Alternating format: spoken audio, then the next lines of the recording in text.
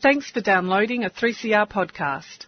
3CR is an independent community radio station based in Melbourne, Australia. We need your financial support to keep going. Go to www.3cr.org.au for more information and to donate online.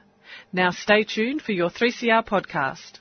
Yes, and a very good morning from Lalita Chalaya at the helm today after a bit of a short break, being a little bit unwell over the last fortnight. But I hope all of you are well. It's a nice, lovely spring morning, and it's sunny as well, which is good. They're expecting rain later on today. So let's hope we all have a good day. And what a week we've had. We've got all sorts of things happening, including things like East Timor, and we've had the Northern Territory elections and heaps of things happening. So I thought today we will look at something in our backyard, and we have Jacob Rumbiak. Jacob Rumbiak is the Minister for Trade and Foreign Affairs for the government of West Papua. And the ministers are spread all over the world, from the US to New Zealand. Now, Jacob is located here in Melbourne, and he was kind enough to oblige us with an interview to give us a bit of a history and an update on what's happening with West Papua.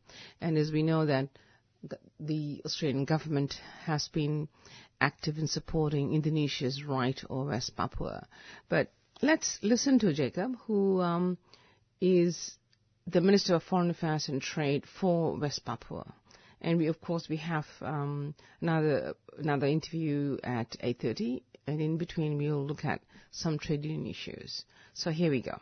We're going to hear from Jacob Rumbiak, who is the Foreign Minister for Trade and Foreign Affairs for the Republic of West Papua. In 2015 June, the Melanesian Spearhead Group had admitted West Papua into the Spearhead Group. And this is because they have been working extremely hard to be included politically into a process in the West Papuan area.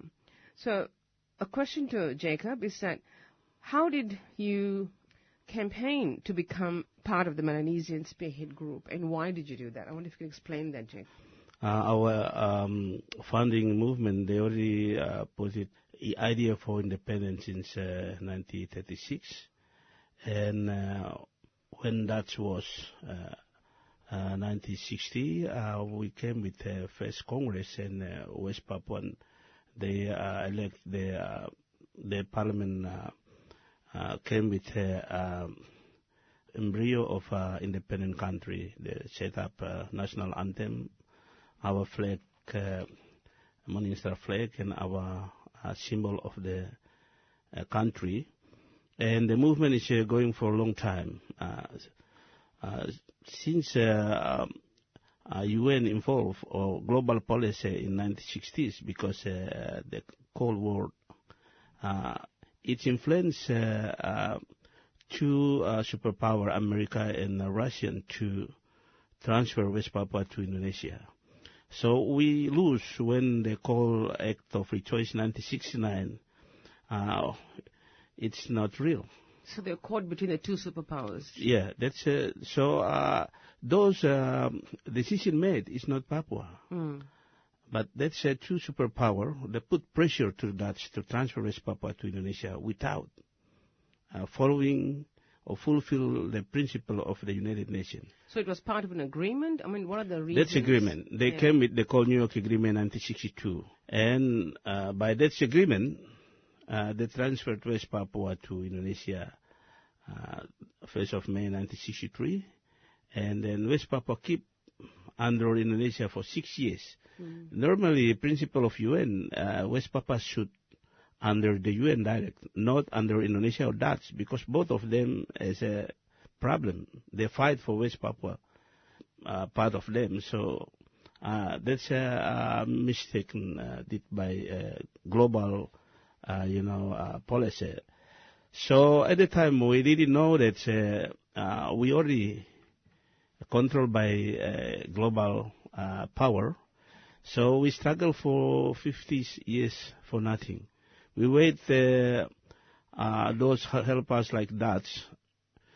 We look East Timor, they get independent because Portuguese direct involved in helping them. Yeah. But we West Papua no, because Indonesia always blame that is long colonized of Indonesia, 350 years.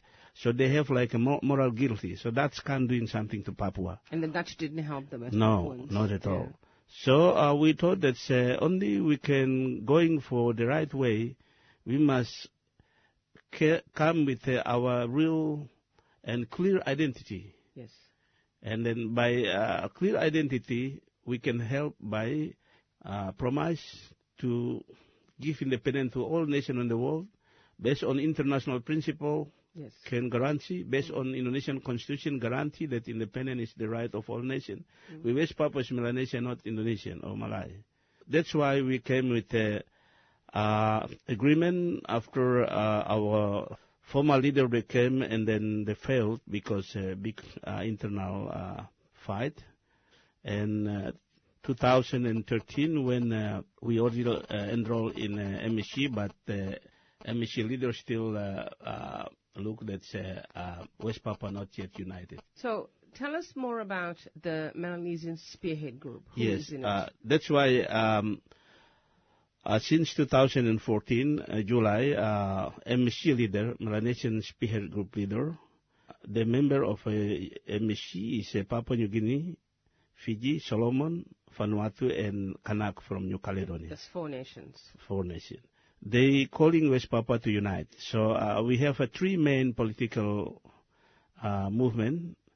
Is West Papua National Coalition for Liberation. Second is Parliament of National of West Papua. And number 3 is Federal Republic of West Papua coming from. At the time, the leader of MSC calling for West Papua to unite.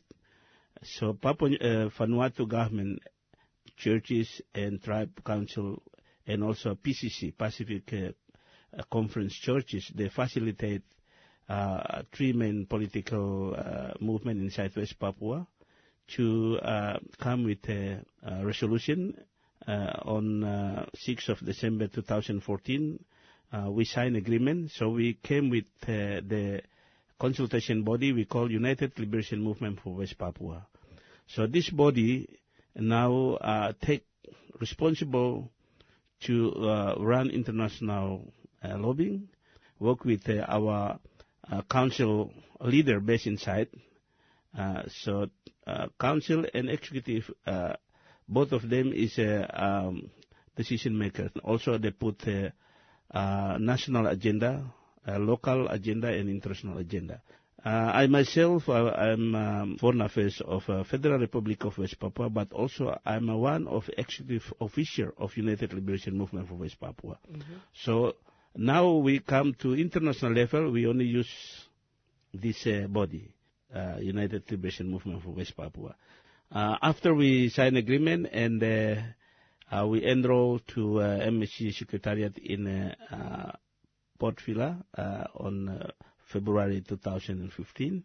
5 months later, we recognized as observer status. So that's one very important point is we already in. We recognized by MSC, so we have status there. It's a big step, isn't it? Yes.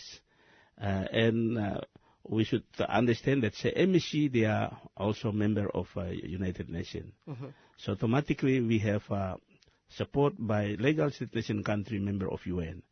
It's not enough there because we West Papua agenda and our struggle is for set up nation state. Yep. So for going, you want complete independence. Yes. Yes. So to going at the way to get the aim, of course, we should follow or we should fulfill requirement of established nation state country based on principle of UN. It means we should have support from our side, subregional MSC, and it's going to regional Pacific. Just 2 months ago, 15th of July this year, our status full member is only postponed, but that's a technical process. Because Indonesia worked hard to influence maybe one or two of official of Secretary General of MSC member to change the redaction of Constitution when MSC was born in 1988. So they make sure they bring back the redaction to original Constitution. So we hope that next month we will become full member. But good news is after our status postponed to September, Excellency Prime Minister of Solomon, Mr. Sogafare, he's used his status as a chairman of MEC until next year, and he just got a position as a chairman of Pacific Island Development Forum for 1 year.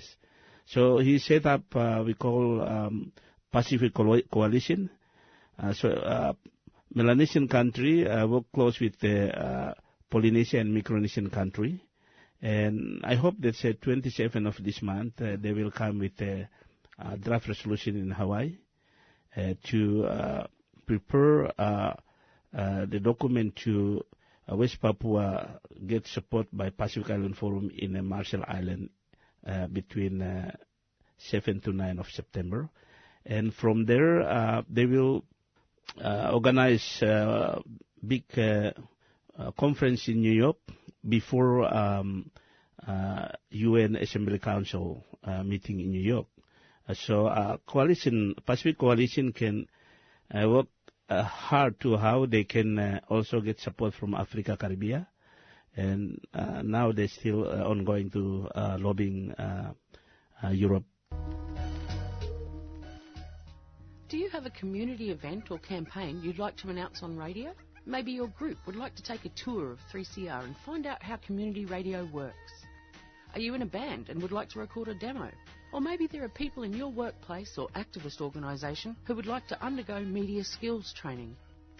3CR is a resource for the community and offers community announcements, station tours, studio hire and media skills workshops at affordable prices. For more information, contact 3CR on 9419 8377 or go to our website www.3cr.org.au.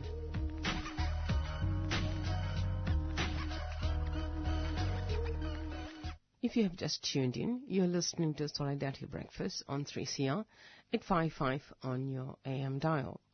I'm Lalita Chelaya, the host for this program this Saturday. This interview is with Mr. Jacob Rumbiak, who is a foreign minister and a trade minister for the West Papuan government.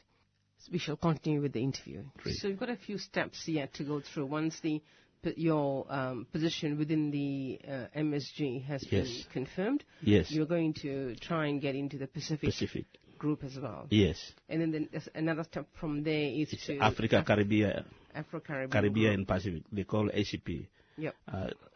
This May and early of June, we will try to push the case when ACP meeting in Port Moresby. Mm-hmm. But because draft resolution is didn't prepare in Geneva, Brussels on this February. So I hope that they already prepare end of July in Brussels. So Africa, Caribbean, Pacific, they will come with one resolution with the Europe Union around early or middle of October. But the event now very important to us, West Papua now, is how we can get a full member in early of next month. Mm-hmm. Now, one of the things that I wanted to ask you is, given that Indonesia still claims West Papua to be its territory, has there been any reaction from Indonesia to the processes that are unfolding that's you becoming a member of the MSG? Have they said anything? Oh yes, they work very hard with we call money politics, because only for influence Papua New Guinea and Fiji, because these two countries until now still controlled by Jakarta. Oh yes. So when I'm not wrong, before we West Papua have observer status, they try to use money. The document we got from inside is around $3 billion. So they took money from 5 provinces. They call Melanesians people in 5 provinces. So they call West Papua, Papua, also Maluku, North Maluku, and Flores. They work hard, influence Fiji and Papua New Guinea by bribe them. And it's very tough, but we're very lucky because in last minute, Prime Minister Sogavare, also his friend from Vanuatu and Kanak, stand strong to support West Papua, so they influence Papua New Guinea and Fiji to compromise. This time is we nearly lose last month. Prime Minister Sogavare is very angry, and he called for they should back to first constitution, because MSC was born based on this constitution to support all Melanesian territory under colonial to get independent by self-determination, and that's should going by decolonization. Yes, we West Papua nearly failed this July because Indonesians work hard to influence some of official of member of secretariat of MSG, and they changed redaction of a constitution of MSG when MSG was born in Goroka on March 1988. MSG was born to become place to support the territory and the people of Melanesia still under colonial to get independent by UN principle. So this redaction, they changed it to mention that only full member of MSC is a independent country. So when MSC leader, they're going to follow this new redaction, and it's opposed with principle of MSC was born. So Prime Minister Sogavare, as a chairman, he calling for the meeting will be in Vanuatu after legal aid of MSC should change the redaction, infiltrate to destroy principle of was born of MSC. So we believe that West Papuan full member only postponed. Based on this information, we believe that only that's a technical process, but based on administration, we West Papua in. You were saying something with the FLNKS before. Yes. MSC was born because MSC leader thinking that they should stand for support FLNKS. That's why when they follow the new redaction, mention that full member of MSC is an independent country, and then it will also betray FLNKS. So at the time they set up MSC to support FLNKS from Kanak. So when it can going for support Kanak, why not about West Papua? That's why they changed it so that West Papua and Kanak together to be part of a full member of MSC. MSC leader now, they prepare all agenda, that's infrastructure and all thing to a Kanak referendum in March 2018. So, given that the Indonesians are very against West Papua getting independence, do you expect any violence from them? We West Papua already violated by Indonesia for a long time. We lose nearly 1 million people, killed, in prison, disappeared, torture, rape, our house fire, our garden, our resources also keep controlled by them. So, of course, all illegal way they use for how create fear to Papuan, but I think it can make Papuans people they scared because when we start struggle in 1965 with the military arms until we just changed 2014 in diplomatic way. So by this diplomatic and people power, we look this they already lose. They try to create they call militia like East Timor, but difficult because we have a strong social control inside based on our custom. Work close with the religion, also with the close with the women, close with the academic students, grassroots youth, and also pro-democracy of Indonesia. So we're lucky because take long since Reformation in Indonesia in 1999 and East Timor got time for referendum. West Papua learned by how Indonesians create militia in East Timor and they killed each other. Around 200,000 must move to Indonesia side. So based on that experience, bad experience in East Timor, I used to talk with other leader inside to keep strong our social control. Also, we lucky because now those involved is all young student movement. They're very educated. So like we have in Java is around 20,000 student movement there. Java, Bali. Sulawesi we have around 16,000, north and south. And all in Papua is in a private university, but we have 2 state university and work closely with all grassroots.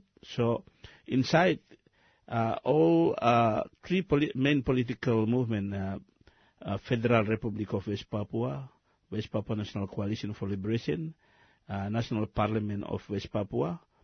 These 3 main groups, they have affiliate with people power. Student movement, youth, women, religion, NGOs from Indonesia, pro-democracy from Indonesia. And also we have a link outside in Europe, in America, in Pacific, Australia, New Zealand, Africa. So it's going very, very well. IPAN is inviting you to attend its anti-war conference and join the Close Pine Gap protests from the 26th of September to the 2nd of October in Alice Springs. Pine Gap facilitates US war activities, international espionage and their killer drone program. It's time to stop the drift to war and free Australia from US military bases. For more information on the IPAN conference, go to ipan.org.au and for protest details, see closepinegap.org. IPAN is a 3CR supporter. If you have just tuned in, you're listening to Solidarity Breakfast on 3CR at 55 on your AM dial. I'm Lalita Chelaya, the host for this program this Saturday. This interview is with Mr. Jacob Rumbiak, who is a foreign minister and a trade minister for the West Papuan government. We shall continue with the interview. Very well organized. Very well organized. That's why I think MEC leader they're proud that they look that's first time how the movement work very, very, very well. Because we not only control our people, but we also try to protect Indonesian civilian people in West Papua. Because independent of West Papua is not for West Papua, but to protect those who want to stay there. Of course. And we also have a priority agenda, middle, short, and long-term agenda. They have a priority in each agenda. So we hope that we will going forward. But very important is the movement will become reality. When but you're going very well at the moment. Yeah. Yeah. We understand that it can going well when three actors they work very harmonious. People inside West Papua must organize themselves, work closely with democratic people from Indonesia, but also West Papua Democratic supporter in Indonesia work close with the international support. So we look at three elements, they work very close. And now the leadership is take control by United Liberation Movement for West Papua. So you're very well organized with all the leadership everywhere. Yes. Yeah. And three of them also backed up by, we call teamwork inside from three groups. So these three groups, they work with grassroots people, of course, from religion, from women, from customers, children, all. And also they collect data. So other link with the media, other link with people, other link with organized people power. One question I was going to ask you is, how has the response from the Australian government been? Yeah, until now, what I hear from Julia Bishop, she and the government still recognize West Papua as part of Indonesia. So they're not budging on that question. Yes, but I also want to, they should not repeat something they did wrong to East Timor. Yes.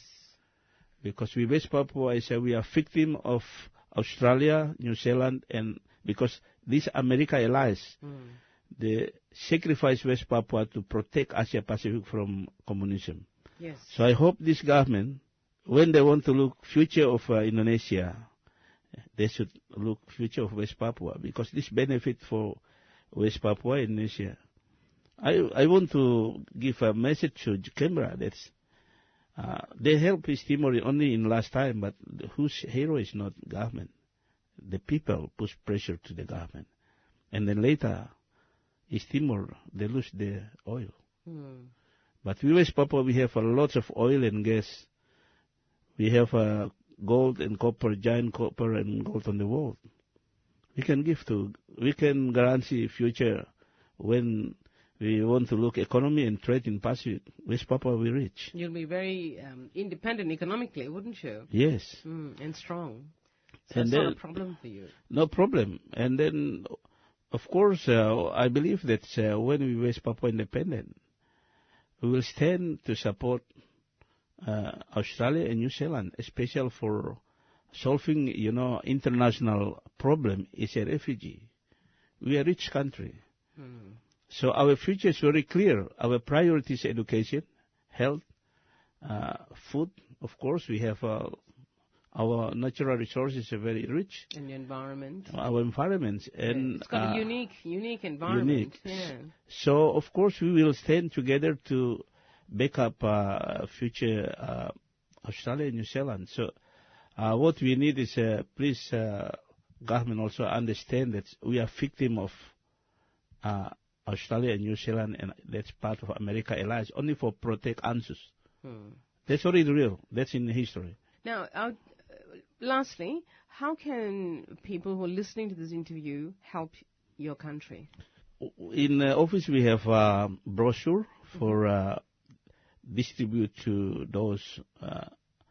And second is also, I believe that other newspaper also want to expose what office want to doing, but I look that's a big pressure from Jakarta to always, remind Canberra to not allow other, media to campaign or explain about what we need.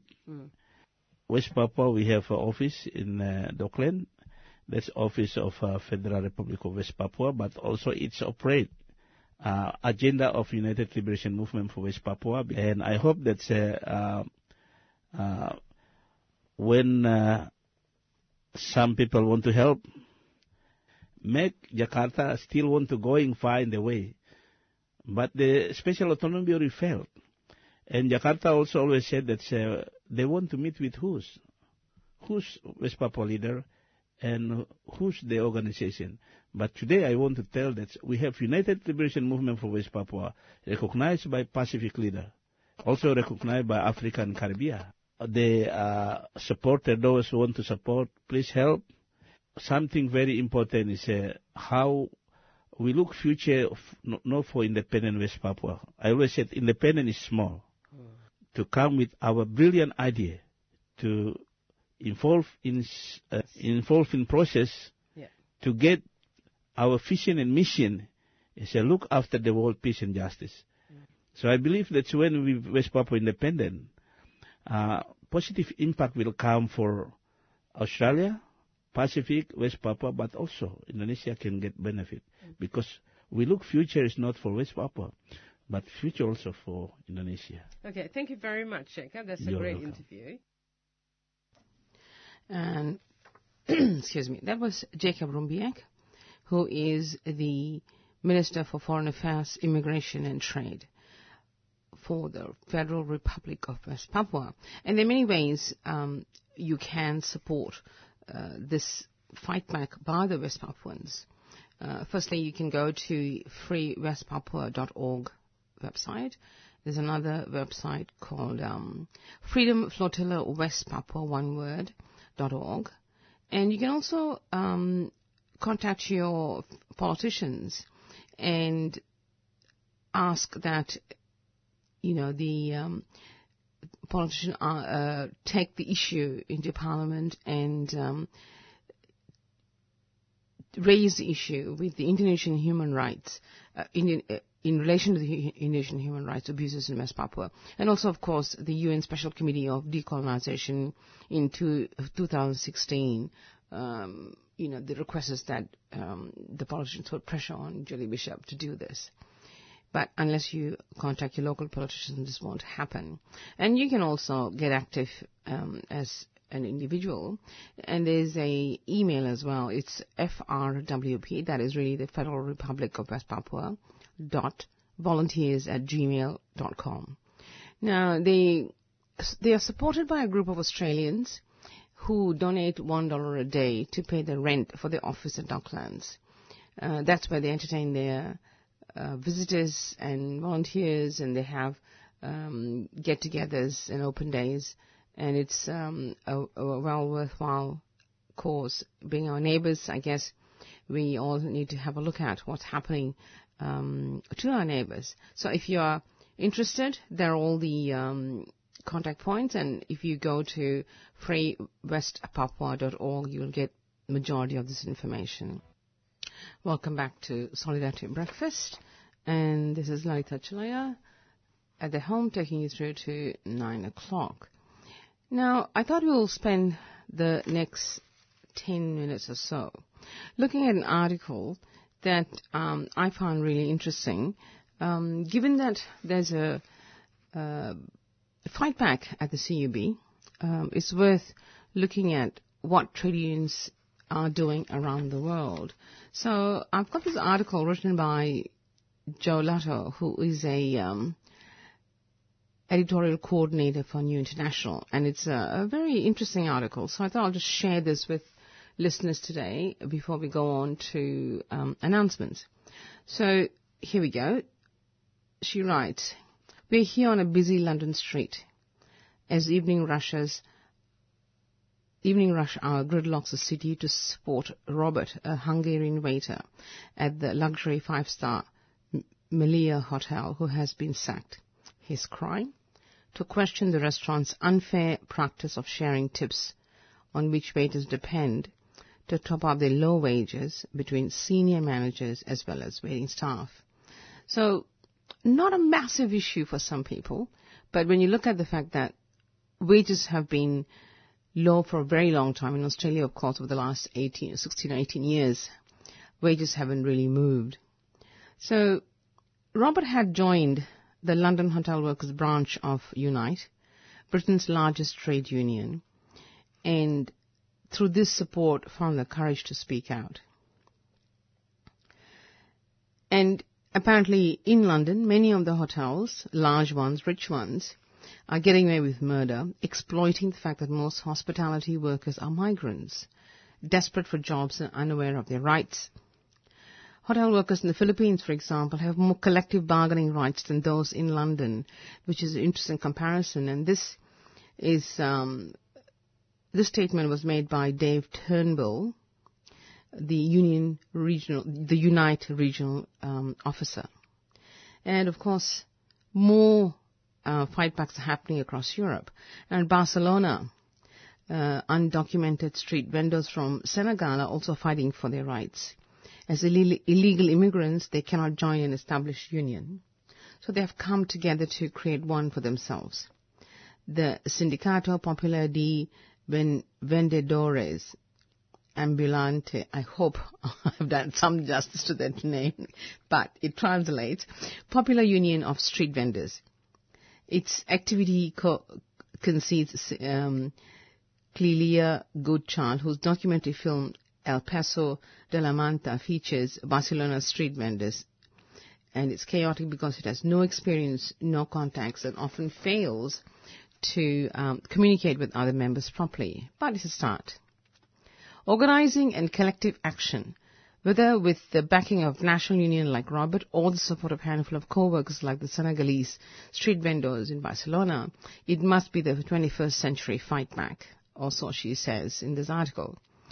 Now, though trade unions have been standing up for workers for nearly 200 years, it's fair to say that they have been on a roller coaster ride.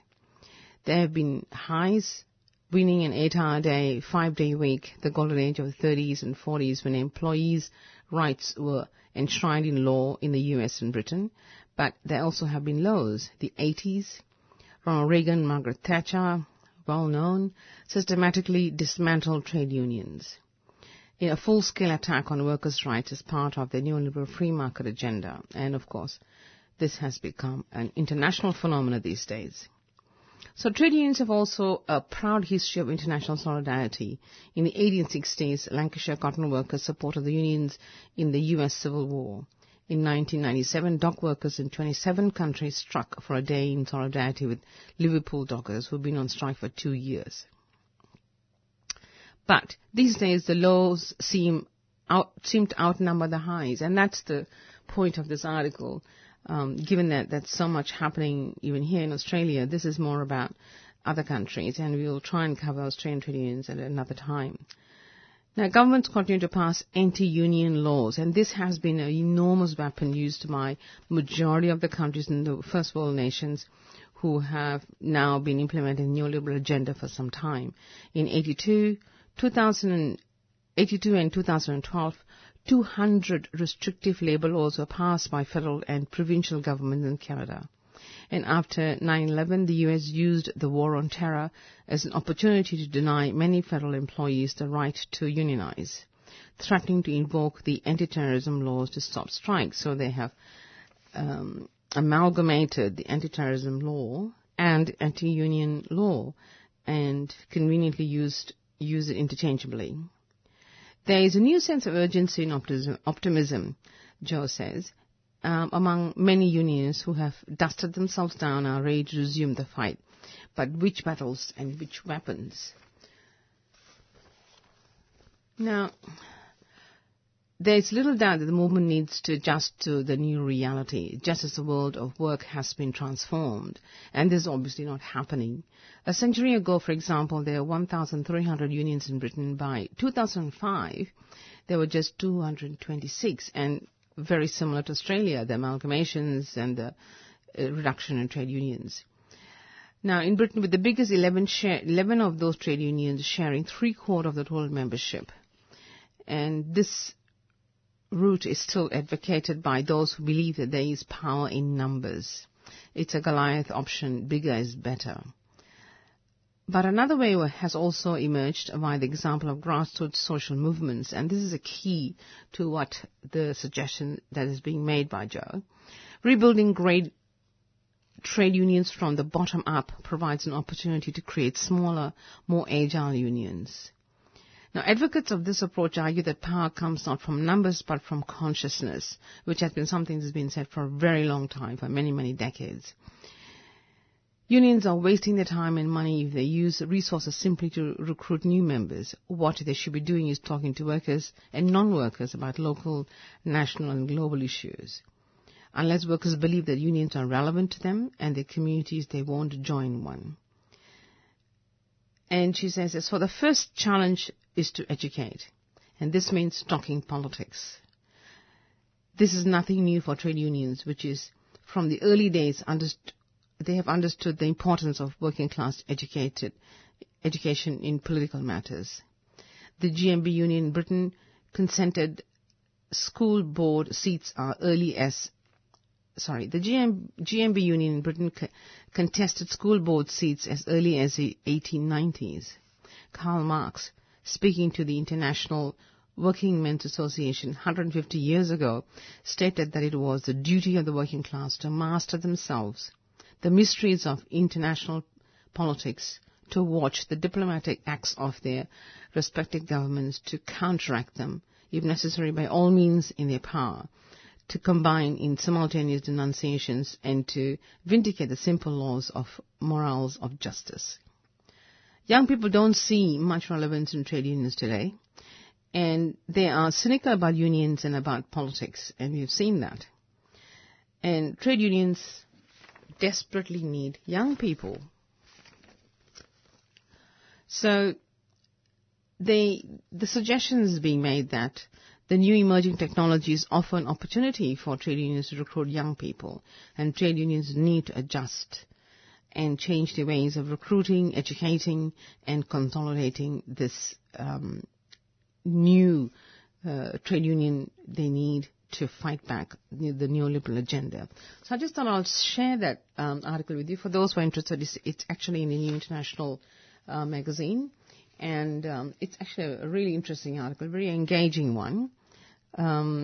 So if you're interested, just go to New International on the website and you'll find that article. And we will have a quick announcement and move on to announcements before Uncle Ken.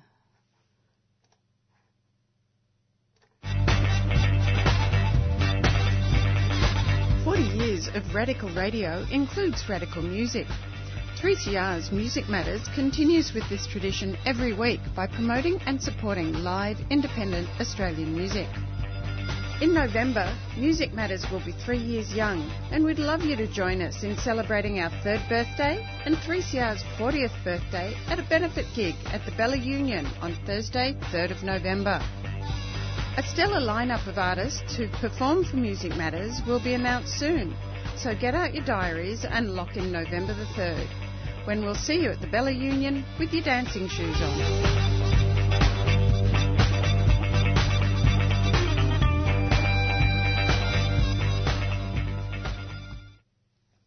Okay, on to announcements. You're on Solidarity Breakfast.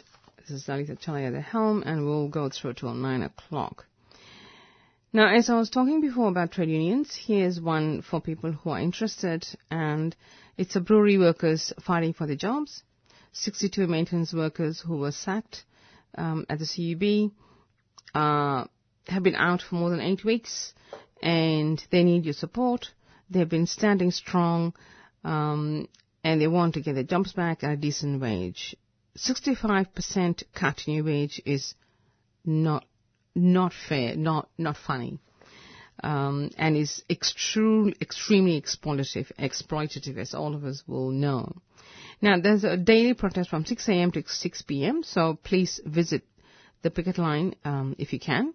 It's at 77 South Bank Boulevard at the Carlton and United Breweries. And every Thursday they have a bit of a celebration or barbecue, so do join them. They'll appreciate everyone who turns up. So far it's been going really well, but the fight is continuing. Although there's been some movement where the company that provided the replacement jobs has withdrawn, so I think the negotiations are still ongoing, and we'll see what happens. And of course, there's the ongoing public house protest that's been going for some time.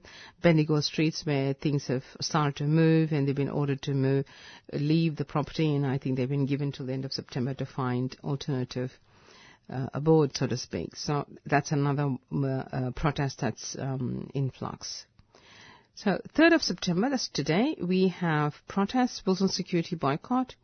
It's probably over now. It was at 8 a.m. this morning. We'll move on to the next one. There's another event, Slut Walk, Melbourne, 1 p.m., State Library, and this is a global movement against victim blaming and slut slamming. It's a feminist rally, but males are welcome to support the rally, and there should be quite a good mobilization today. And another event happening today is memorial meeting for Bob Roast, Gather to remember long-time maritime unionist and progressive activist Bob, who passed away recently. And that's at 2 p.m. Bella Union Trades Hall, Lygon Street. And there's also a public meeting, Henry Reynolds, Unnecessary Wars. Australia has a history of heading easily into war without properly considering the consequences. So this renowned historian traces the history of these unnecessary wars, and from the Boer War to Iraq to Afghanistan. So those who are interested, it's Kevin Foster will be there, and it's at 4 p.m. Acme Cinema, 1 Federation Square. Public forum, a musician from Sri Lanka, Jaitilaka Bandara, who sings both in Tamil and Sinhalese, has been a long-term supporter of Tamil rights in Sri Lanka, and a group called FREE, Progressive Human Rights Supporters, have brought this musician to Australia. For those who are interested, please support this event at the Glen Waverley Community Centre, 700 Waverley Road, Glen Waverley. There are plenty of tickets available, but now that the main tickets are sold, some of the tickets are being given away free. So please, if you're free, do attend and support this man who has been a long time supporter and has been arrested several times in Sri Lanka for his cause. Tomorrow, September 4th, Sunday, can the refugee narrative be shifted? This is Madeline Gleeson, Abdul Karim Ahmed, Jamila Rizvi and Anil Zabli deconstruct the public perception of refugees and asylum seekers. How can we shift the narrative? So this is being held at Fed Square with Ruby Hamad, 11:30 a.m. today. So if you turn up at Fed Square, you'll find your way into the building and you'll find the spot. And Decolonizing Forum, Australia to Israel. Gary Foley speaking, Clareland, Sari Zananiri, Neva Grunsweg, chaired by Geordie Silverstone, 6 p.m. today, Drew Hall, 26 Theory Street in the city. And it's all proceeds go to the Warriors of Aboriginal Resistance, briefly called WAR. And there's a public meeting 11th of September, struggle Chile. So 43 years of struggle, resistance and solidarity at 11 a.m. corner of Lygon Street and Victoria Street at the Trades Hall.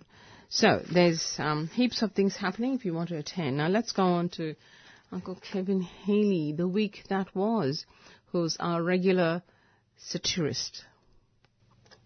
A weak solidarity, Brekkie team listener, when hate to start so depressingly this morning, but sadly, this evil CFMEU official, well, we know the very name CFMEU and being a member of is synonymous with evil. This organiser was placed on a 2-year bond and fined $1,000 on Friday last week. Now, let's go back slightly. Last week we talked about calling good workers, whom the True Blue Aussie Capitalist Review described as workers who just want to go to work, scabs. How a sensible, fair work, true blue Aussie, no longer work choices, just looks like it. Wise decision banning calling a scab. Well, this week they never learn. 2-year bond, $1,000 fine for the most frightening intimidation of another person who just wants to go to work, just doing his job. When a fair work, true blue Aussie, jackboots commission inspector walked into the Barangaroo site in Sydney during a union blockade, this evil organiser grabbed a megaphone. Oh, listener, to what depths has evil sunk? Grabbed a megaphone and sang, "Who let the dogs out?" Can we imagine anything so evil, so vile? On those hate laws preventing such basic and desirable everyday freedoms as insulting and offending anyone we want to insult and offend, the True Blue Aussie Dear Baby Jesus lobby still wants those laws waived for this marriage equality plebiscite. Not that, as Dear Baby Jesus dedicated followers, they would ignore the love thy neighbour bit. It's just that there are certain people you don't want as neighbours. But the big worry is they mightn't get to the plebiscite in the first place, so they can express their hatred, righteous, just hatred of non-neighbours. The Dear Baby Jesus followers tell us every single person who voted in that recent farce went there to ensure we have a plebiscite. The plebiscite apparently the only reason they voted, front of mind. And the bloody long-haired commie lot want an undemocratic solution like allowing Parliament to vote on marriage equality. This is a matter the people should decide based on the balanced, sensible arguments we will contribute to expose the sinful, pagan, evil life of these vile threats to social order, to the Dear Baby Jesus Christian family in which uppity women know their place. They express their with Christian gentility. Then when the little bald-headed bloke who used to be Big Supremo in the last dark ages just walked into Parliament and changed the wording to express expressly marriage can only be equal when it's between a man and a woman, why didn't that require a plebiscite? Because he was speaking for the Dear Baby Jesus. That's obvious, you commie clot, which a despicable threat like you would understand if you would only accept the Dear Baby Jesus into your miserable life and love thy neighbour. Notice this Catholic priest in country New South Wales sent a thoroughly researched article to parents at the parish school telling them IVF conceived children were born out of sin. Obviously a revelation from the Dear Baby himself, showing there are good between a man and a woman and evil mortal sin between a man and a woman. That priest should get on swimmingly with that one notion appalling Hoonsun bloke who knows scientists have no idea what they're talking about. Following a renewable energy report, the Minister for Fossils, Josh Friedem Icebergs, denied an interviewer's suggestion the government wasn't working hard enough on the issue. That's rubbish. Josh made a lot of sense. Convincing people, or at least enough people, that you're doing something about the issue while doing absolutely nothing is bloody hard work. Excited scenes in the Lord Rupert of Wapping Sin newsroom Thursday night as a breathless journo dashed into the editor's office. "The government's been rolled 3 times on the floor of the House," she panted. "Fantastic, great news. Hold the front page. Socialist government crisis.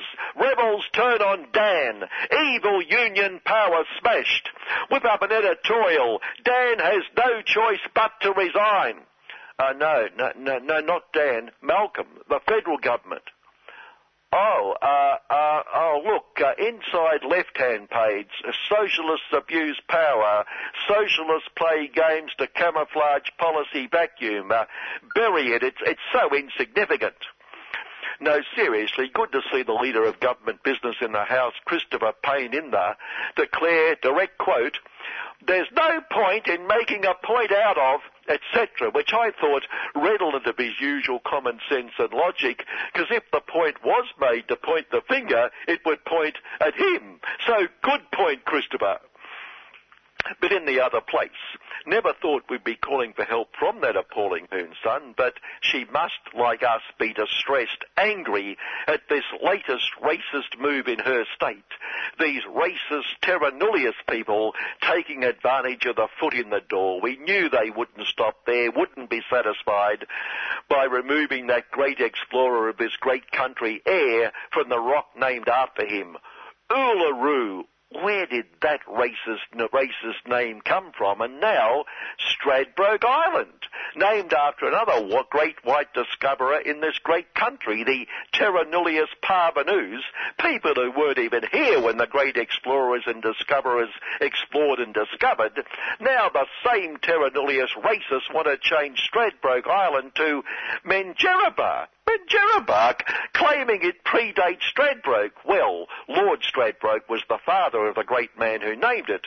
Predates when the island was clearly terra nullius. The King of England said so. And for goodness sake, the biggest horse race in that state is the Stradbroke Handicap. Imagine the racists getting away with calling this great race the Menjeraba Handicap. That's the sort of consequence that can occur when racists run riot. So let's call on that appalling Hun Sen to ensure our white sacred history and sacred sites are preserved. Back on State Big Supremo whom Lord Rupert calls the pejorative Dan, the whopping sin had this blazing headline that Dan had met an evil union boss and had not recorded the meeting in his diary. Oh, worse. The week that was can reveal on June 11 last year at 9:42 a.m. he went to the toilet and failed to mention that in his diary. That US of the UN of the US of the world jet, when an engine blew up and fell off, the airline spokesperson was pretty spot on after the pilot managed to land it safely at the nearest airport. It was due to a mechanical fault, he informed us, and I thought, yeah, an engine blowing up and falling off could be deemed a mechanical fault.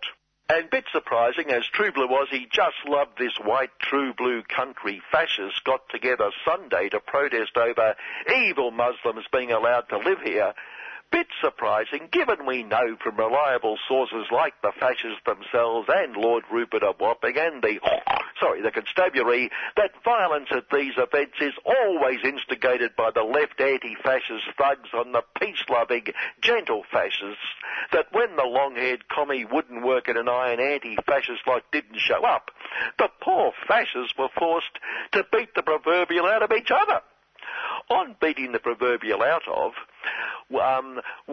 would-be US of Big Supremo Donald Trample the Poor headed to Mexico to build bridges over building fences and told them building a fence would be a joint venture. We'll build it and you'll pay for it.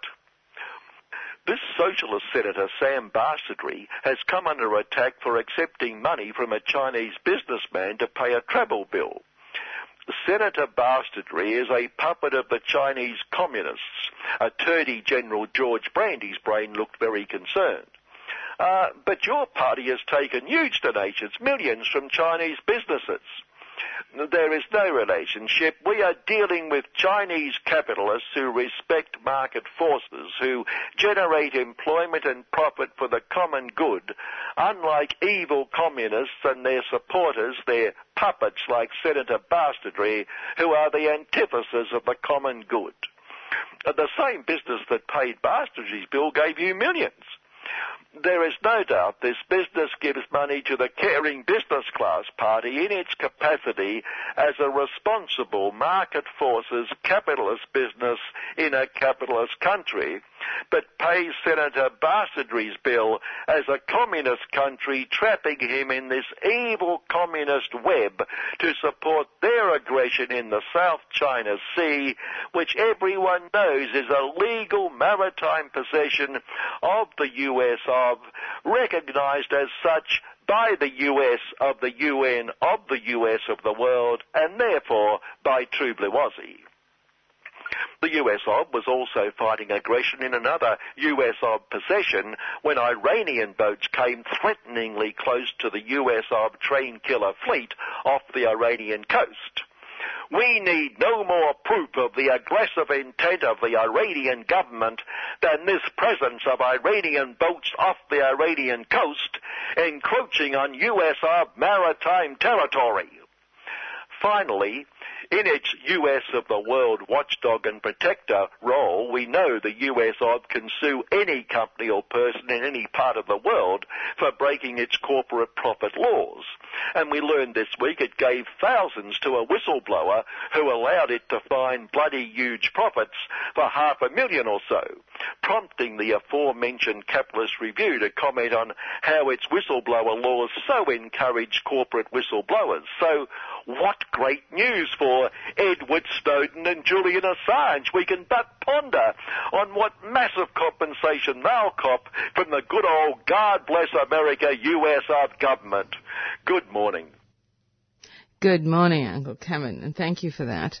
We'll go straight on to Humphrey McQueen, who's a political commentator and a well-known journalist too.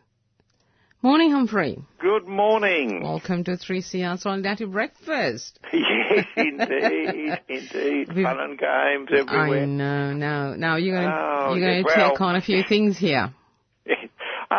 Well, yet again, looking at the state of the global economy, up on the website, the version up there begins with a lot of quotes and references to people who are in a better position than any of us to know what is going on in their system. We don't have time to go into all of those, but there's one of them, one piece of wisdom from the masters of the universe that I can't prevent myself from sharing with us to start with. Yes. And that's from Lord Rothschild. Yes. Now, if anyone knows, Lord Rothschild should. And Yes. he told his shareholders a couple of weeks ago that by keeping interest rates below zero and pumping money out at the rate they've been doing, the central banks, he said, have conducted the biggest experiment in financial policy in the history of the world. And no one knows how it's going to turn out. And that sounds like a bit of a warning, doesn't it? Yes, it does. It does. Mildly put in the way that you would. So what I want to do, though, is to look at the Australian banks today. We've been looking around the world for the last little bit, but I want to try and tie in what the Australian banks are up to and how that fits in. And there are three stories, I suppose. One of them, the $9 billion profit declared by the Commonwealth banks, Yes. the failure of the banks to pass on the full 25% in interest rate cuts, Yep. and finally, the cries for a royal commission into the banks. So they're the three things that, I want to try and weave together a bit. Now, just one simple thing about the $9 billion, and this applies to any profit declared by any company. The left sometimes gets itself all excited about a very big number. Yep. What's important is the rate. Like just very simply, if you've got $9 billion as your capital, and you make $9 billion, you've made 100%. If, however, you've invested $900 billion, Yes. and you make $9 billion, Yep. you've gone broke, Exactly. but you've still got $9 billion. So the important point, and I just to make this point to opening, is that get beyond the very big number problem and look at the rate of return, because that's really the crucial thing. Of course, we won't go into that now, those rates of return, like the very big number, are so manipulated by their accountants that you can't actually be sure what the kind of real numbers are. But anyway, so that's the first point about the $9 billion out of the Commonwealth Bank. People said, well, if they made $9 billion, why aren't they passing on the full 25% that the Reserve Bank said they wanted to be the cash rate to be reduced by? Now, if we look into this, is it entirely a bad thing for working people? Because that's the question we've always got to ask. Not some abstract question, but is there anything in this which is not entirely a bad thing. I mean, on the face of it, they're going to make money, workers are going to pay more. That's obviously not good. But is it as simple as that? I want to suggest that it isn't quite as simple as that. First of all, we've got to look at what the Reserve Bank itself is trying to do. And to do that, we've got to pull back and look at that the interest rate is the only arm of policy that the government has left, really, after the ALP's deregulation of the financial sector in the 1980s. Mm. So out of those, what I call deforms, on the one hand, the Commonwealth has the whole budgetary process. I mean, it can influence the economy in that way. There, of course, as we know, you've got to get your budget through the Senate. And so, you know, that's not a very effective arm in the last 3 or 4 years, as we've seen. Yes. And whatever you do there, it's going to take time to flow through. Mm. By the time you get it through the budget, then you've got to implement all the particular policies that you put into it, whether you're going to spend more or cut back or tax more or tax here or there, shift it around. All of those things can influence it, but they're going to take time. But is that why the government was so strongly advocating that the banks actually passed the full 25% on to the consumers? I think it's partly that, and partly they are hoping. I mean, they can see. Turnbull's been talking about how fragile the global economy is, and they have some sense of this. And so, what they're trying to do is to stimulate any activity within the economy. I mean, the mining sector's gone down. The building construction sector is on its way down now. Mm. So they're hoping to do this, but there are dangers involved in this as well from their point of view. Also, of course, the pressure to do it is in a way responding to popular pressure without their actually having to do anything. Of course, so they can kind of earn a couple of brownie points by kind of saying, "Oh, we're on your side," but they're not actually going to do anything about it. Of course. Because there was a time in which the government had much more power over these things and could actually tell, effectively, the Reserve Bank what the interest rate should be. But, of course, the ALP, that was one of the things that, with the financial deregulation, we've ended up with a Reserve Bank, a central bank, that is now supposedly independent of any government policy. Mm. The fact that they all think the same way about, sort of the nature of the capitalist system means that they're not actually very independent of each other at all. But the Reserve Bank is a private organisation. It's not a government organisation. Oh, no. No. Hmm. It is.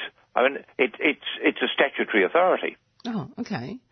But there are almost no private central banks left. The US is a very complicated one. Mm. But while private banks there have some input in through the structure, it's really as much an arm of government as the Australian Central Bank.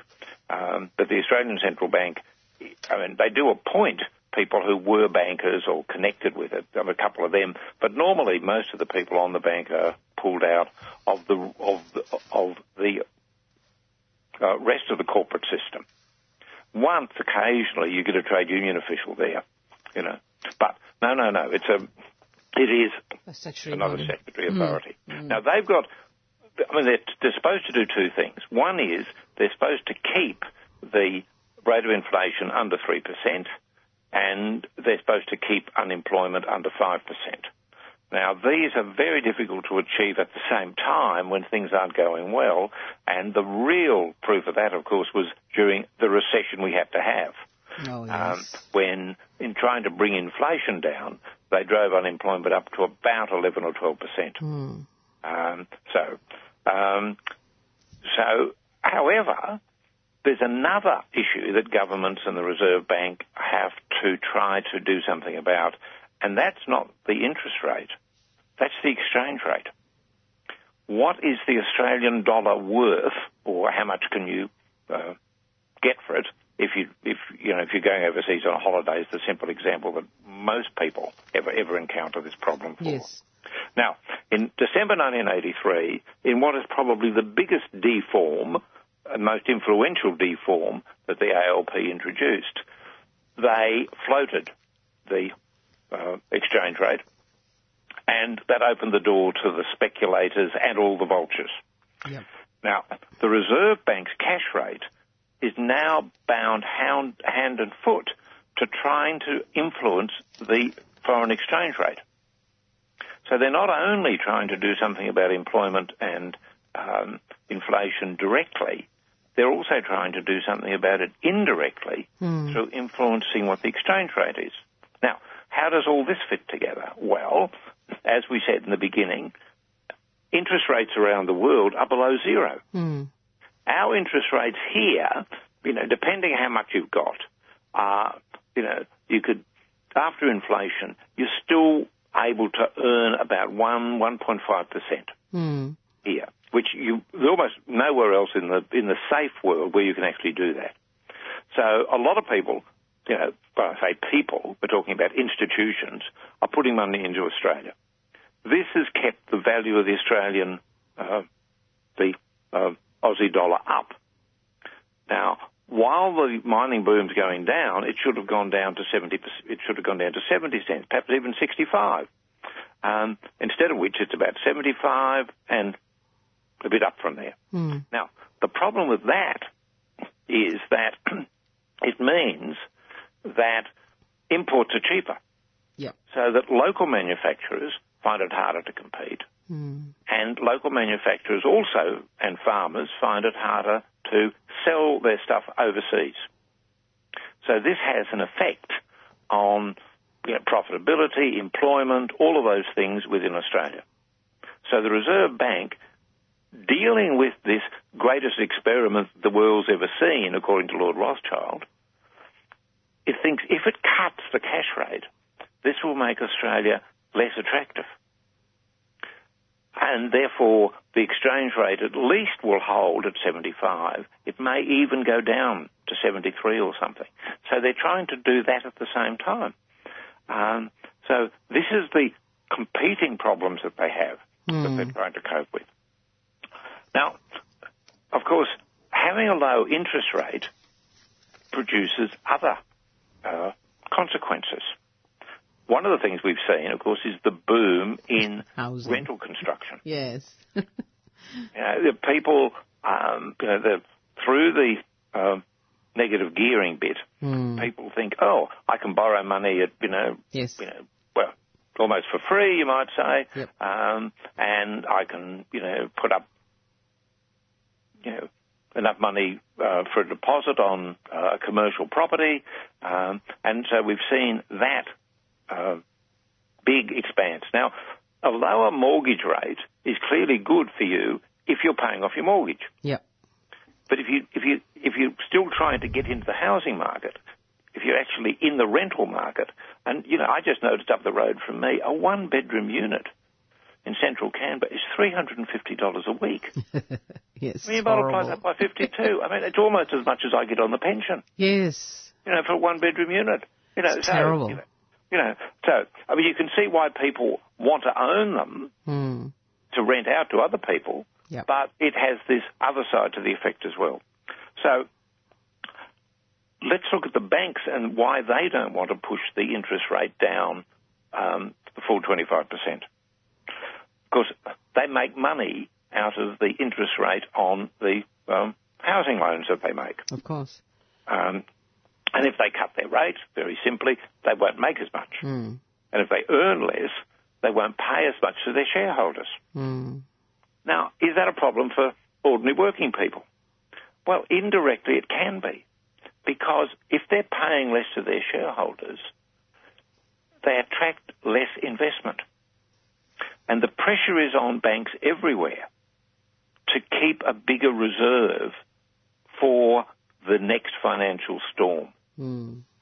When Abbott got in, he set up a new inquiry into the financial system.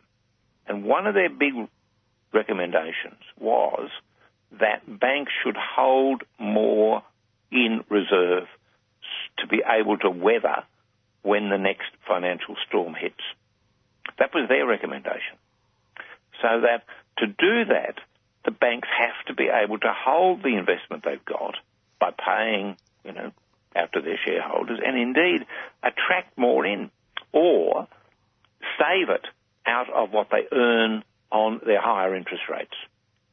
So again, these complications that seem to operate within here are indeed linked to people's prospects about where the global economy is going. Now, if we go back to the last big financial storm, 2008, working people in Australia were somewhat protected from it, from the worst of it, by three things. One, the government debt at the time was so low that the Commonwealth went in for big stimulus packages, including what are now called helicopter drops into people's bank accounts. Yes. And this, people said, we didn't have a recession. It's been 25 years since you've had two consecutive quarters in which there was zero or minus advances in production. So we managed one of the few countries in the world that actually got through it without a technical recession. The second thing was the construction phase of the mining boom was still underway. And governments at that stage were still getting a fair amount of tax. I don't say a fair rate of tax, but there was still quite a bit of money coming in from the mining sector. And the third thing was that because of better regulation here over what banks could do, there wasn't the irrational exuberance that brought ruin to the rest of the world. Yep, that's right. So they were the three things. Now, two of those have gone. Yep. We don't have that, that zero amount of government debt, nowhere near as disastrous as the government's carrying on about, compared to the rest of the world. The construction phase of the mining boom's over, and it looks as if the construction phase of the housing boom is also coming to an end. Yep. And that means, of course, that the taxation take from both of those sectors is going to shrink. Of course. So the only thing that we've got when the next storm hits is a strong banking sector. And a strong banking sector within a capitalist society, because that's what we're talking about, unfortunately, within a capitalist society, that means they have to earn enough to keep their capital reserves high so that if there is a major problem again, they're able to get through it without having to be bailed out. Because if they're bailed out, then, it just means that taxpayers' money, the things that ordinary workers have produced, have to go into doing that. So when we look at this, it's, we can't just see it as thinking, the banks are price gouging. They may be doing that, but within a capitalist system, in the current global weakness of the system and the uncertainties in it, there can be some protective advantages to working people from what's been happening. And it's up to the left, I think, to see behind the headlines and the screaming to get to this and say, this is why it's perhaps not an entirely bad thing. Because remember, if and when the banks do crash, it's not only the shareholders who are going to suffer, and it won't be the shareholders who'll suffer first or the very most out of it. It's ordinary working people who are going to suffer most out of that. There are a few questions I want to ask on that, but I think we should move on to the Royal Commission. Well, we've got a little bit of time. Just finally on the Royal Commission. It's because of particular things like the interest rate, like the scams, like their criminal activities, against individual customers, there's obviously a big support for a Royal Commission into the banks. I think the left then can leave it up to everybody else to be able to clamour for that.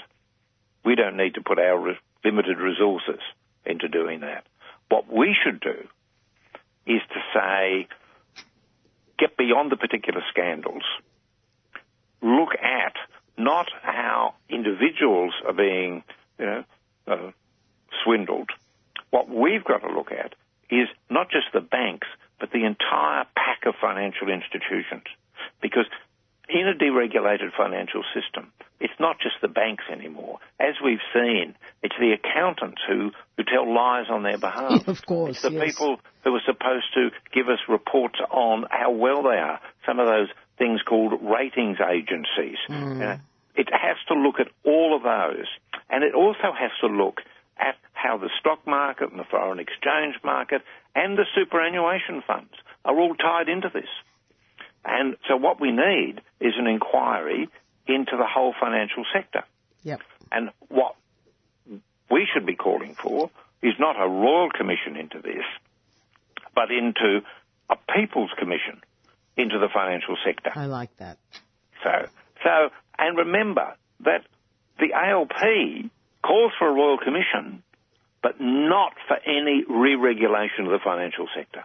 Yeah. They are as committed to a deregulated financial sector as anybody else anywhere in the world, including, one would presume, Lord Rothschild. They won't even call for a re-establishment of the People's Bank, having sold off the Commonwealth Bank. Of course. That simple, wouldn't seem to be the most outrageous thing in the world to say, well, that $9 billion, if you're going to make it, why didn't that come back into public hands? That's right. So they're the three things that I shall leave you with for this week. Thank you very much. But what I was going to ask you, just before you run away, is when you said the banks don't want the workers' money to be used to salvage them if and when they collapse, why would the banks care? So I kind of missed. No, you said before that the bank wouldn't want to collapse for a start, and if they do not want the workers to be paying the workers' money to be used to bail them out. Oh no, I didn't think. I mean, they would be quite happy for that. Yeah, that's what I thought. Yeah, that's why I would think it's a bad thing. There are now pressures, however, and it's happened in countries in the world. The poor Greeks have been made to pay for this. Yes. Instead of governments bailing the banks out, the depositors and the shareholders have to bail in. So that if you've got your savings in the Commonwealth Bank, as we found in the Greek crisis, they're made to take some of that savings you've got to pay into the bank itself to keep it afloat. Oh, okay. Now, I don't mind that the shareholders are perhaps having to do this, yes, except now, of course, often the shareholders don't even know they're shareholders through the superannuation funds. Yeah, it's all a bit complicated. So all of that complexity. Yes, okay. All right. Thanks, Humphrey. Right. Till okay. another month. Thank Bye-bye. you. Bye. And we have come to the end of our program. And Asia Pacific Currents is waiting out there. And thank you to Jacob Rumbiak, the Foreign Trade and Foreign Affairs Minister for West Papua. And, of course, Joe Lotto with the article on trade unions. And, of course, Humphrey McQueen. And not least, Kevin Healy.